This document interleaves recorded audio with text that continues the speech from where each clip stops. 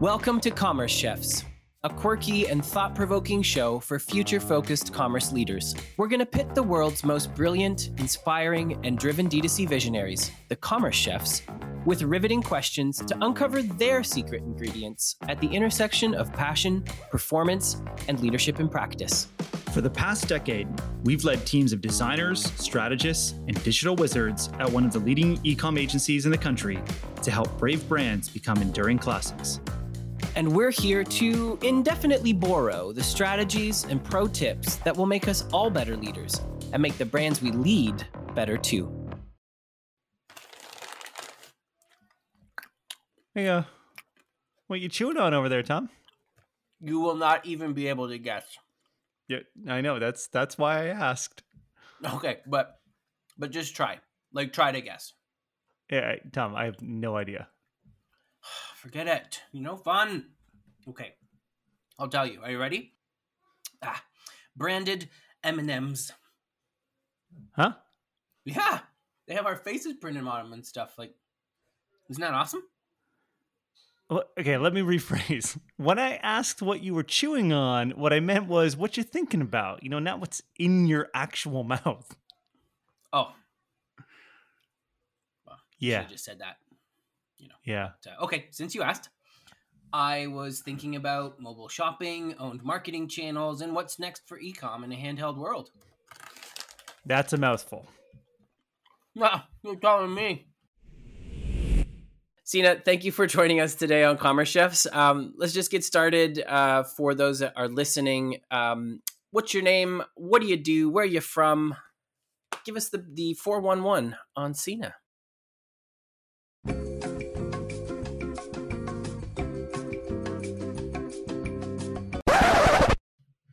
Actually, hey, Tom, Sina. Yeah. Sorry to interrupt. I'm just getting frantic messages from Kay saying it's not recording properly, and I want to make sure we don't get into it.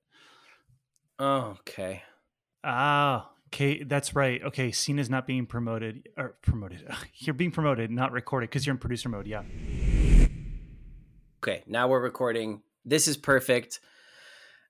Just to be perfectly contrived and inorganic, let's try to start that from the beginning and get that started. I've become a good actor over the years, so I'll see if I can. That was the first time I heard that question. This was all staged. She wanted to hear it twice, Sina. All right, Sina, thank you for joining us today on Commerce Chefs. Ah, boy. Yeah, so we'll just start with intros. What a morning. What fun we've had already. But yeah, would love an introduction, Sina. It's so good to have you here. Give our listeners a little insight into who you are, where you're from, and what you do. Absolutely, Tom. Thanks for having me. My name is Sina. Calling in live, longtime listener, first time caller from Marina Del Rey. And I just wanted to take a moment and give you a shout out and the PB&J team. You guys were one of our first agency partners to join. And you had such a belief in what we were doing that I wanted to do everything that we could to make sure that the trust that you had given in us would be rewarded and would be reciprocated in every way that we could. And most importantly, that your clients would be successful. And that's been the case, and just really grateful to have your early support. Now we have a much more mature agency program and dozens of agencies on board. But yeah, it was part of that validation early on that really helped us out. So thank you for that, man. Really appreciate those kind words. We see something awesome out there, and we definitely want to shout it from the rooftops to anybody we can, and we will continue to do so. And so speaking of Tapcart then, tell us a little bit about the story of Tapcart. I know you're one of the co-founders. I'm personally very interested in this sort of origin story side of things, but yeah, share a little bit for us if you can. Sure. So I have an interesting backstory. I launched one of the first iPhone apps back in 2008. Not a lot of people know that the original iPhone came out in 2007 and it had no third-party apps. So there was no app store even. So every app on the iPhone was an Apple app. For better and often worse. If you look, the whole skeuomorphic design that they had going on back then and all the trends, it was a necessary evil, I guess, but there was no Instagram, there was no Google app, there was no Facebook app, there was no TikTok. the world was a very different, probably more productive place. But when Steve Jobs initially had that presentation for the iPhone, I was just mesmerized by it. And there was, I guess, enough pent up demand that they opened up an app store. And I submitted an app to Apple, which was a pop culture trivia game that was a 250th app submission on day one of the App Store. And it actually saw a lot of success. It was a top 10 most downloaded app for over a month. So it was getting more downloads than like the Google app and the Facebook app. And it was just a very different landscape back then because there were no subscriptions, there were no in-app purchases, there were no ad networks, there were not even push notifications.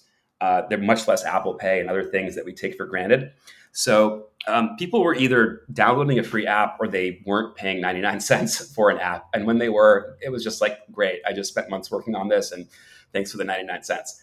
But the great part was the volume. And even back then, I was getting tens of thousands of downloads a day.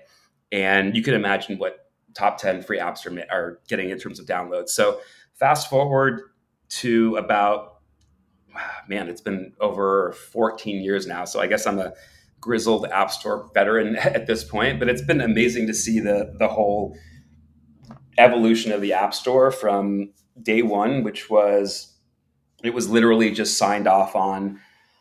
I wouldn't say it was an afterthought to Steve Jobs at the time, but I think nobody really had definitely did not have any idea how big and world changing it was going to be over the next 15 years, because he wouldn't have just signed off on it in like a 1-sentence email saying, make sure to get it out before Macworld, before this pitch I have to do at Macworld.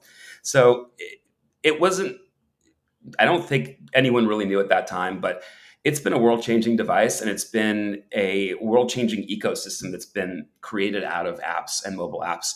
And what we saw was a big need for e-commerce merchants who traditionally, to make a mobile app, it's very expensive and very time-consuming. And for all the reasons that Shopify is successful, they took a very scattered industry and of the Magentos of the world that had different version numbers, and you still had to have an IT team on your team just to manage your e-commerce platform. Shopify just brought in simplicity, much like Apple did with the iPhone, and it brought enough features, didn't have everything, but it had enough. And that's really what we want to offer to a lot of e-commerce merchants, is this own marketing channel fueled by push notification subscribers and a way for them to connect with their audience in a new and engaging way. And other own marketing channels that every e-commerce merchant is using include email. Obviously, a lot of merchants are dabbling with SMS. And really push is what we see is kind of rounding out that triangle of own marketing channels that every brand should have. I love that. First of all, for the history, I think just always speaking with people and seeing where they came from, like how they started and how that evolved into what they're spending a lot of time and sweat, blood, and tears pouring into now with Tapcart. But I did want to double click on what you sort of just mentioned, which I think is far more important than the time in the sentence gave it. But owned marketing channel.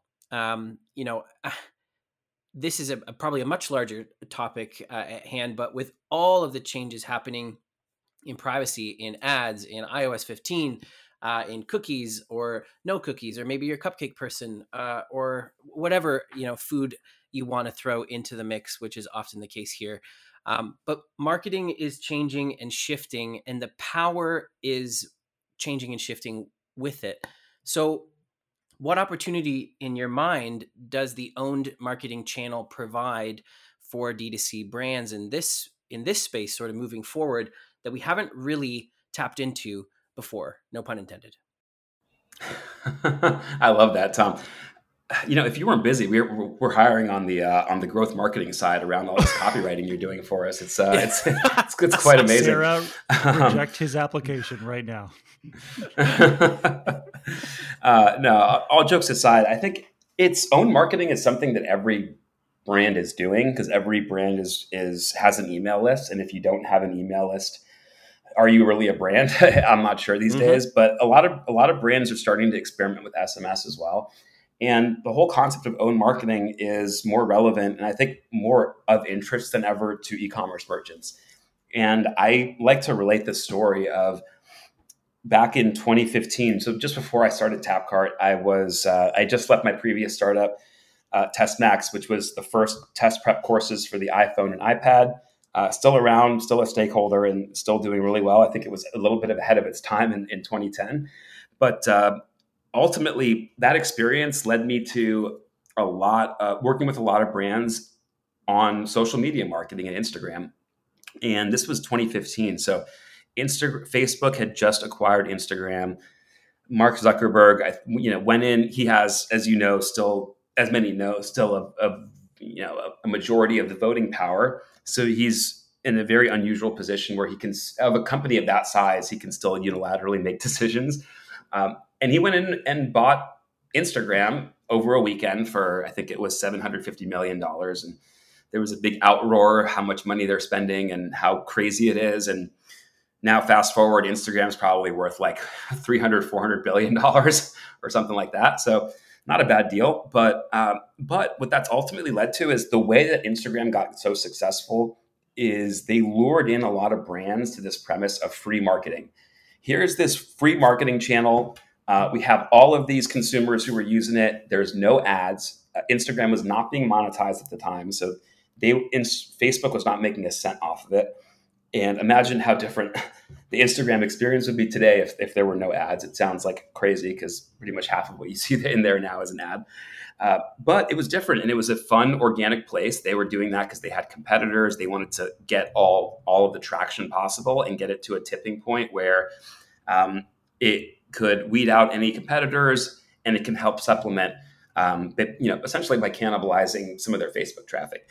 And that's ultimately what it did, but it lured a lot of brands onto it under this premise because it's like, hey, it's really easy to come and set up a Instagram account. It takes an hour. You fill out a couple of sentences, you post a couple of pictures, and then what ultimately ended up happening, which is I think the brilliance of Mark Zuckerberg, he actually got brands to subscribe to his marketing channel, basically take their customers and get them onto his own marketing channel, which is kind of crazy. So, but it was a brilliant move because it's him saying, hey, get all of your shoppers to follow you on Instagram, and now you can market to them for free. We have this great organic reach, which back then was probably like 50%.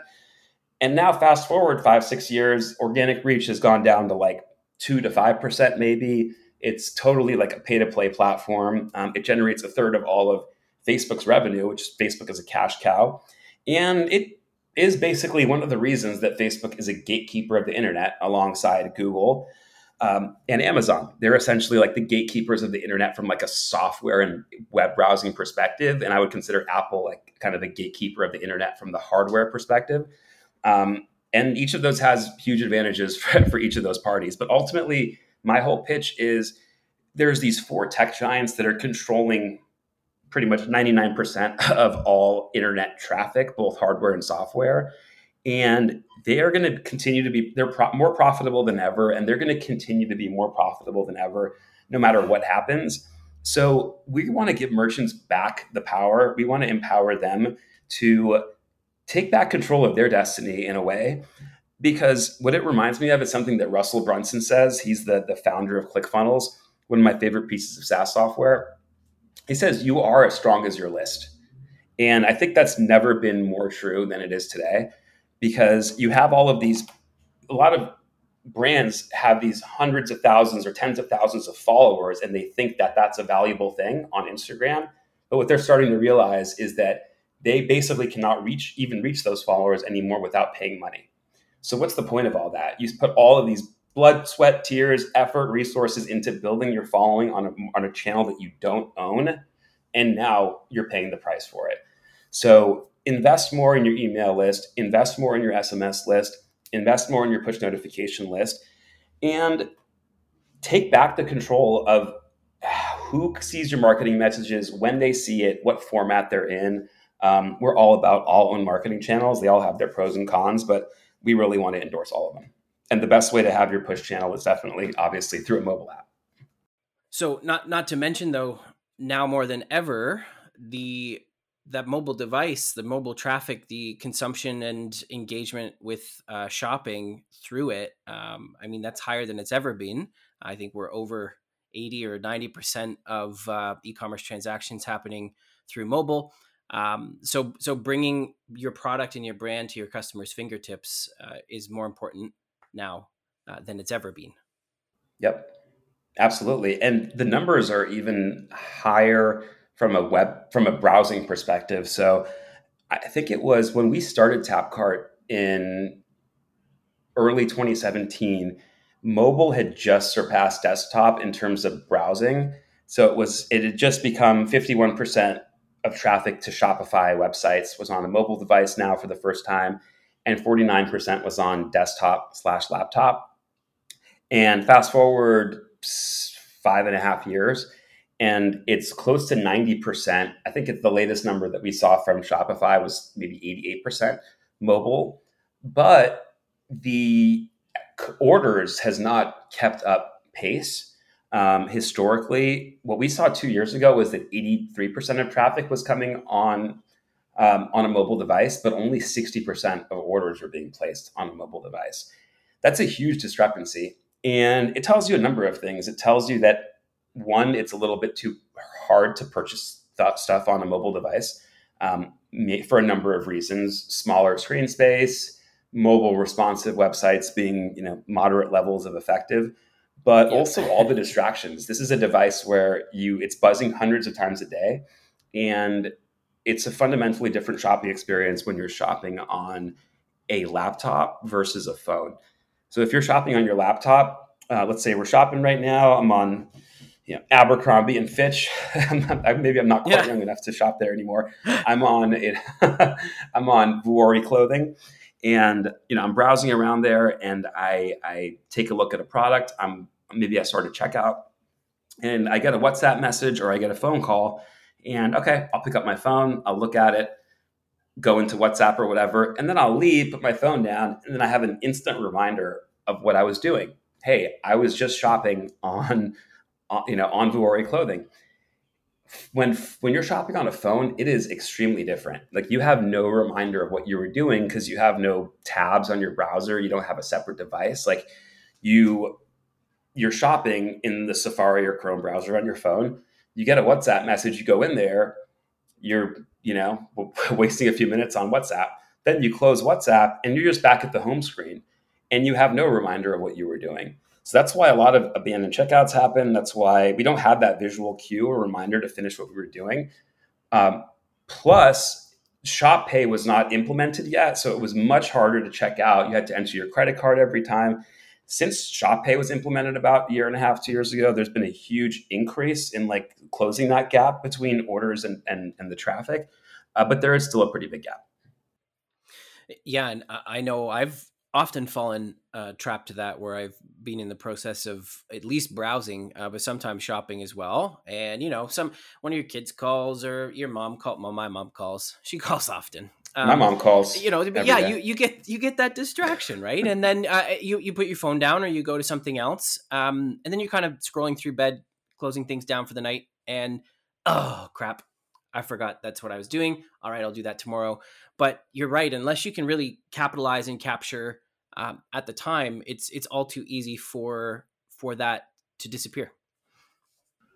And let's not even talk about those of us who have some kind of attention deficit disorder, which I'll put my hand up. when you're sitting in front of a computer from the age of 3, because I was at that age where it's I'm old enough that I didn't grow up with a mobile phone, but my parents bought a Mac 2C when I was 2 years old, and I was just obsessed with it. And that's what I grew up with. So when you grow up with all of that stimulation and clicking and whatever, it's just, you naturally cannot have a good attention span. I think it's just something that we're going to see in this generation of kids who is, while their parents are having dinner, they're just in front of their iPad. It's great because it keeps them busy, but there's going to be some attention stuff that they may have down the line. Everything has its pros and cons, I guess. Sina, I'm curious to know, when it comes to those own channels, it's a really interesting point about the attention span and the amount of stuff that's happening. on our phones, and like I'm curious to know what you see in terms of like a world where, and maybe this is just like you probably see it differently from the data and such, but like where you see even like focus modes popping up on iPhones, and you see like Gen Z or whatever the cool Gen is now, like going back to like disconnecting and like flip phones and this kind of stuff. Do you see that eroding on the effectiveness of own channels when we're constantly trying to push those things away? I don't want another app. I don't want another notification. I love it, and I'm all for it. I do think that we have a bit of an information, not a bit, we have a major information and like digital overload as humans. And I am a big fan of focus mode, even though it ultimately might make my customers' push notifications a little bit less successful. It's a necessary thing in this day and age because we have created these devices that are basically tethered to us, and we have not done any kind of research as to the implications of these and the ramifications of being in front of a screen, being tethered to one for all this time. So yes, I'm actually all for, I love the Gen Z style. I love seeing the ear pods making a comeback, the wired headphones that I'm seeing. It's like a fashion thing now. So I love it, and I'm all for it. And I think we do need to use our phones less, and I think we need to be tethered to devices less. That's not going to make your email list less successful, though. With app clips, with other things that we're doing to generate more app downloads and streaming mobile apps, there's already so much friction around downloading an app, and now that we can stream a mobile app, which you can do now, that's such a great advancement for us. It's like the equivalent of Netflix if we couldn't stream a movie and we still had to get a DVD in the mail, which literally was reality. That's how they started. 10 years ago. But don't we all miss Blockbuster? 12 years ago. Yeah, 2010, No, I was getting DVDs in the mail. So yeah. Oh, yeah. Yeah, those red boxes or whatever, like the Blockbuster videos, RIP. Yeah. But yeah, it wasn't that long ago. It seems like forever ago because we had this tip. It's like, how we have BC and AD as a destination in time. Well, there should be also like before iPhone and after iPhone, because that there were smartphones before it, but that device has fundamentally changed the way the entire world works. Yeah. And I have a lot of random thoughts on things that I'll put out there here and there, whether you guys like it or not. We love random thoughts. It might exclusively be the content of our conversations on a daily basis. So they call us the random tandem. The random tandem. Yeah. So in a world where everybody or most people have access now to anything that they want through their fingertips, and we're also seeing that access growing into a younger and younger demographic, what are some of the changes that you've been seeing in customer expectations as it relates to them either purchasing through or connecting with their brands online or through their phone? So we have seen quite a bit of a difference in shopping habits, as we're seeing quite a bit of a difference in just general browsing habits and how people are using the internet, especially with younger generations. What we've seen is that, yes, people are using their phones more than ever. I think it seems like every year they put out this new number and it's like 15 minutes more than it was the previous year, et cetera, et cetera. So ultimately, what we've seen is that time is going up, but the number of notifications that people are getting, the number of distractions that people are getting is also going up. So there's really an added expectation of two things: a really fast and seamless experience that's on par with using the Instagram app. Instagram has a really well-functioning mobile app. It's smooth, it's seamless, it has all the animations and transitions that you expect out of a good app. And for that reason, everyone uses the Instagram app on their phone, even though Instagram has a fully functional mobile website that has all the features now that the app does.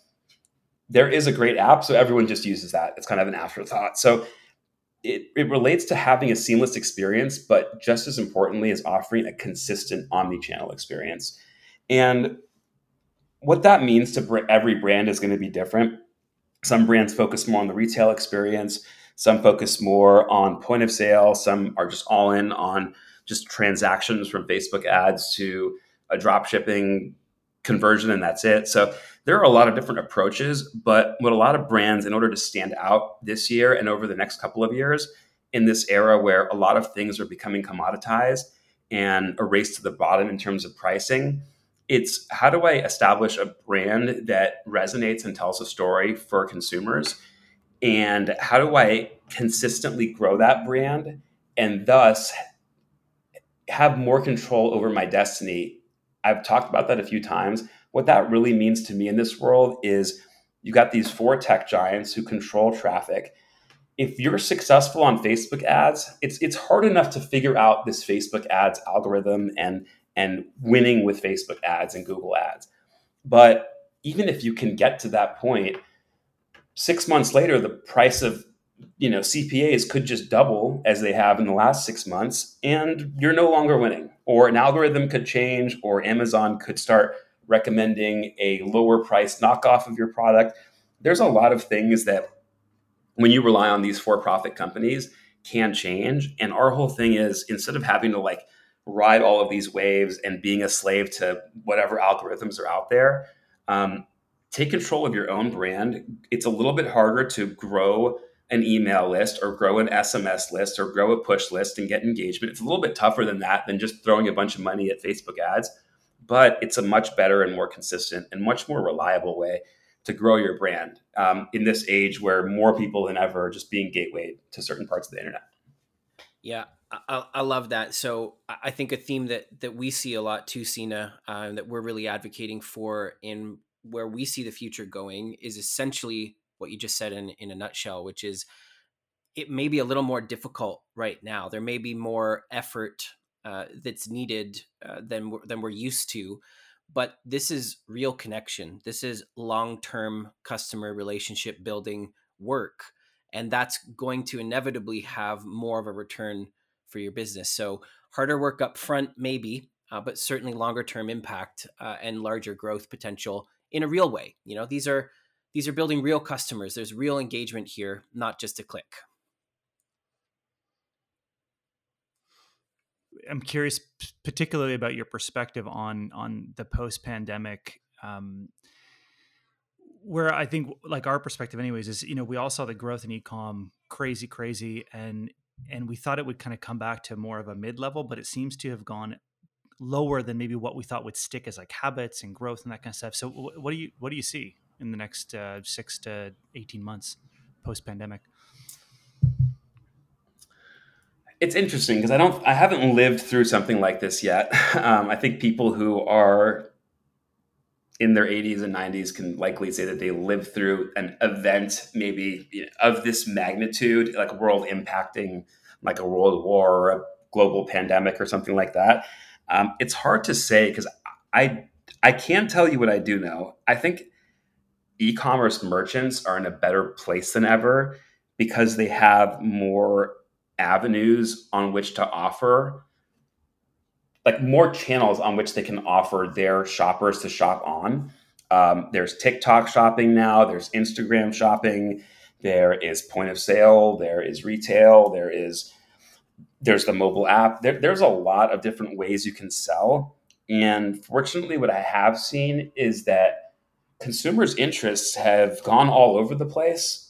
But that's actually a good thing because with Shopify and with the availability of technology, see, all of these pandemics happened before we had the internet. All of these major global, the world impacting events all took place before we had the internet. So is there going to be an economic downturn? I think absolutely there is. And I can't speak to that part of it because I'm one of those people where, yes, I do believe that we could maybe be in a little bit of a financial bubble, possibly, probably more than that. But I don't want to sound the alarm because you could say the exact same thing 10 years ago and 5 years ago and 3 years ago and 2 years ago.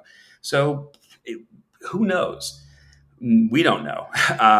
But I can say from the e-commerce perspective, I think it's been a very empowering time for merchants, if for no other reason than now I can launch on TikTok in a couple of days. I can launch on mobile app in a couple of weeks. I can do all these different channels. I can see where my audience is. I can try fast. I can fail fast. But ultimately, there are a couple of channels that you should have. It should be these marketing channels. You should obviously have a website. You should obviously have email, SMS, push notifications. You should explore Instagram shopping. But the one thing that Instagram can't offer is that own marketing channel, because ultimately you and I are the subscribers of Instagram. It's not anything else. So Instagram is the company that's going to monetize from that, because it's not an own channel. It's owned by Facebook. So whatever these own channels are in the future, there could be some other ones, maybe shopping on your Apple Watch, maybe on this rumored AR device that Apple's probably going to drop next year. I can tell you, I don't think we're going to go the VR route. I don't think we're going to go this grand metaverse route that Mark Zuckerberg thinks. I'm sure he would love to be the owner of that, but I don't see that happening.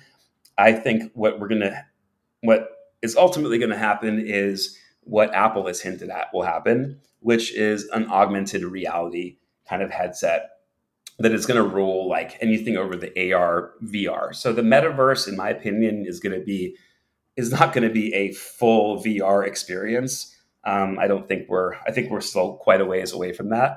I think the metaverse is going to be an augmented reality device, maybe glasses that you can use to augment your actual world. And I think a lot of shopping is perfect for that, because it's going to be very experiential. Yeah, I think that's lovely advice actually baked in there. But for the sake of just being overly helpful and value providing, outside of own channels, Sina, and looking back on your storied career in the app space, as a founder, though, what would your one piece of advice be? I'm sure there's a bunch, but what would your one piece of advice be to D2C founders out there right now? Just do something. Just do something. It would be that. Just whatever it is, even if it's a terrible idea, it's a lot better in the long run to do it than to just sit there and twiddle your thumbs on whatever that next big thing is that you want to do. I think everyone listening to this knows what that is. It's a different thing for everybody. I had my own personal things that I just wanted to do. That's a whole other podcast episode. But it's around like DJing and music, and that's what an avenue that I found was gonna help me. Learning that actually helped me become a better employee of Tapcart. And whether it's like launching that new line or going with a new retail channel, I think taking a risk and taking chance is the people who win are the people who take risk. That's so. Worth $1 million. I just want to double tap cart on that. It was so good. Ouch! I'm sorry, Sina. I'm zinging right now, Kyle. I mean, you can take that into all hands. Tom, we might have to steal away from that. We're high. We need copywriters, man. Look out. We're a duo, so it's kind of a pair. I don't know if we can afford both of you. Yeah. We work for free. I think that is wonderful, wonderful advice. It's been a very engaging, interesting, and enlightening conversation, Sina. So from the both of us, thank you so much for joining. Thank you. I do look forward to say, not too presumptively, I hope, but I do look forward to speaking with you again and coming more prepared with puns so that Kyle doesn't get the last laugh, because I saved that the whole episode, didn't I? I did. Yeah. Oh man, just waiting patiently, just like an animal in the wilderness, just ready to pounce. I love that. Thanks so much, Sina. Appreciate it. Well, that's it for this episode of Commerce Chefs. Thanks for listening. We hope you enjoyed and learned a little more about the secret ingredients behind being a delicious D2C brand. But if you're looking for more, make sure to join the Commerce Chefs community by following us on social @Commerce Chefs. Ask us questions, send in requests. We want to hear from you. We're currently cooking up the next episode of Commerce Chefs, so be sure to tune in June 30th. Remember, it's just as important to feed your ears as your mouth, because, as they say, the ears are the other mouth of the head. Lastly, if you like this episode and want to support us, make sure to hit that subscribe button and leave us a 5-star rating and a review. Until next time, this has been a pinch of Kyle and a dash of Tom. We'll be cooking with you in 2 weeks.